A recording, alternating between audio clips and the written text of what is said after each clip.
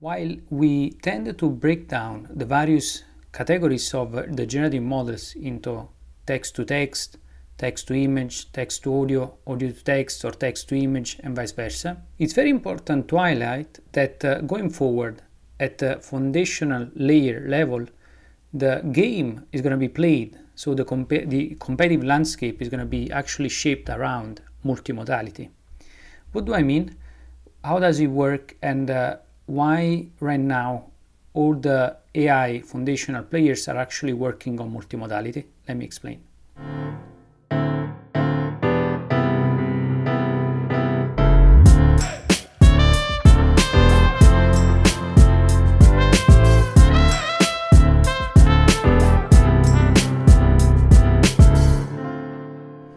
Just a couple of years back, if you needed to develop from scratch and pre-train from scratch a large language model like GPT, probably you could have done it with limited resources. And it was quite interesting because one company that has done it, the last company, one of the last small players that has managed to actually build quite impressive generative model was Stability AI when it launched in 2022,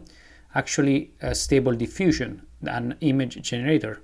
The interesting part is, as the founder of Stability AI has explained, it actually spent probably $600,000 to actually develop a Stable Diffusion. And that was quite impressive because if you think about it, for what Stable Diffusion is capable of, there was a really low price point. Of course, there is to say that in this process of actually developing Stable Diffusion, Stability AI might have used a smart approach and to speed things up. Of course, a lot of things are going on right now where, for instance, getting images, as I covered on a previous episode, is actually suing Stable Diffusion for the images that have been used in the training data, which seems to have been like also images in the premium library of Getty. But behind that, for sure, we can say that this was the way Stable Diffusion was developed was very extremely smart, and that of course by using the open source model, it was also an effective business model to actually develop something that otherwise would have been extremely expensive and hard to build in such a short amount of time, because of course Stability AI leveraged on the open source community around the project to actually build something extremely valuable. Now the thing is, right now moving forward, developing those large language models has become extremely expensive, also because their capabilities have been enhanced a lot, meaning if you want to compete in the market right now, you gotta at least launch something which is comparable to GPT-3 on the one side, or Stable Diffusion on the other side, or DALL-E, or whatever what Google is working on. And therefore, in order for you to compete at foundational layer level right now, you gotta probably put a fair amount of smart people together, but also a fair amount of computing resources together that you can use on top of a cloud infrastructure to actually build something like that. And this may cost in the order already of a few millions to actually develop from scratch. So you do understand that at the foundational layer level, things are getting much more competitive, and this industry is already consolidating around a few large players. Now there are two interesting considerations to make here. The first consideration is, right now those who are actually in a good position to develop a large language model and therefore compete a foundational layer are those companies who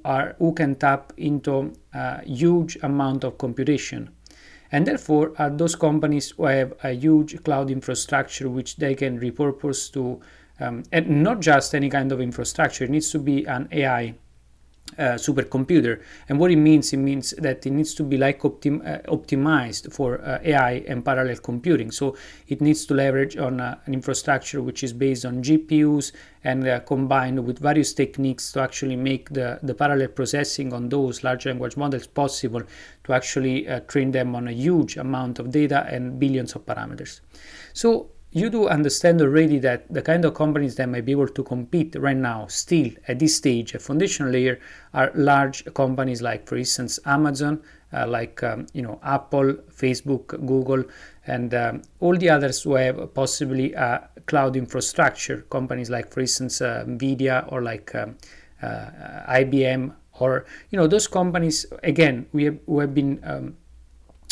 working on their cloud infrastructures for years, so they might be able to actually optimize their cloud infrastructure to create a large language model while building in a team that is able to actually pre-train those models. That's the first consideration. So the way this software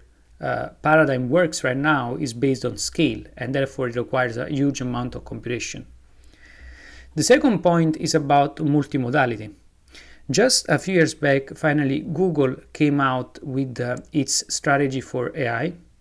and it did various things. I explained it in a previous episode. He actually highlighted and emphasized a few things. And let's remember that the Google researchers were the ones who actually pushed out the paper that explained the transformer architecture.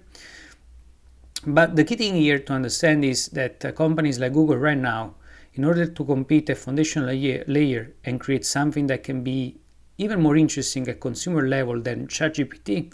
not only they need to come up with something which is more grounded and able to scale compared to ChatGPT when it comes to language, but they might need to come out with the tool which is able to actually handle multiple modalities. That's why the multimodal right now strategy is the one where those foundational layer players are focusing on to develop the market around those multimodal generative models. Multimodal meaning that those might be able to handle multiple modalities from image, text, sound, video, and so forth. So this is how we get to the point where this foundational layer might consolidate further. And this raises two questions. First of all, if you are a startup, can you compete at this foundational layer level at this point where we are at an iterative process level where the transformer-based architecture has become quite advanced in producing scale large language models that can do a lot of cool stuff like ChatGPT? And of course, the second is about, again, the computing power, the few companies that have the computing power to do it. And therefore, the third point is, until this transformer-based architecture is going to be the paradigm of this AI industry, which is we're not sure for how many more years. That's we are in a place where this foundational layer is getting really consolidated, meaning that we're going to see probably a few large players playing a key role in this foundational layer, and very few emerging players that will be able to come up from scratch. One example, of course, is Stability AI, and we might see a few more still financed by those large players that might be able to come up with something cool at the foundational layer level. So again, the interesting part here is the understanding of how this competitive landscape is looking at foundational layer level, with the next steps for the evolution of this AI that is moving toward multimodality, with the fact that really the pre-training of those models is getting more and more expensive, and therefore it requires an AI supercomputer that only a few can provide, and really the ability to make sure that you can optimize those models at the point that you can get the most out of this architecture by scaling them up further to actually do more cool stuff. So right now the paradigm is, and the open question is whether you're gonna put, let's say, 100 million or like a billion to actually train and further pre-train those large language models, if you're gonna get a further outcome and output that is gonna make them way more smarter than they are right now. Again, this is something that we don't know for sure. So someone and those large players, we can assume that in the coming couple of years, they will be throwing billions at those large language models to actually test this assumption, to test whether if by using more computing power to scale them up further, they may get better incremental results or exponential results on top of those large language models, or if this transformer-based architecture is gonna already plateau, and therefore we've seen already where they can get in terms of foundational layer, and therefore based on that, most of the work then is going to be based on what the middle and application layer can develop on top of the foundational layer. again, it's going to be quite interesting to look at, because based on the evolution of where, until which extent the foundational layer is going to be able to evolve, and whether it's going to be able to move already in the next couple of years toward multimodality, is going to completely change also the way the middle and application layer might actually evolve in the coming years, and also the sides of the potential AI industry that might come up. So the difference between having a multimodal foundational layer in the next couple of years, it may make a huge difference in creating an industry that is not worth $1 trillion, but possibly like $10 trillion. Just shooting numbers, but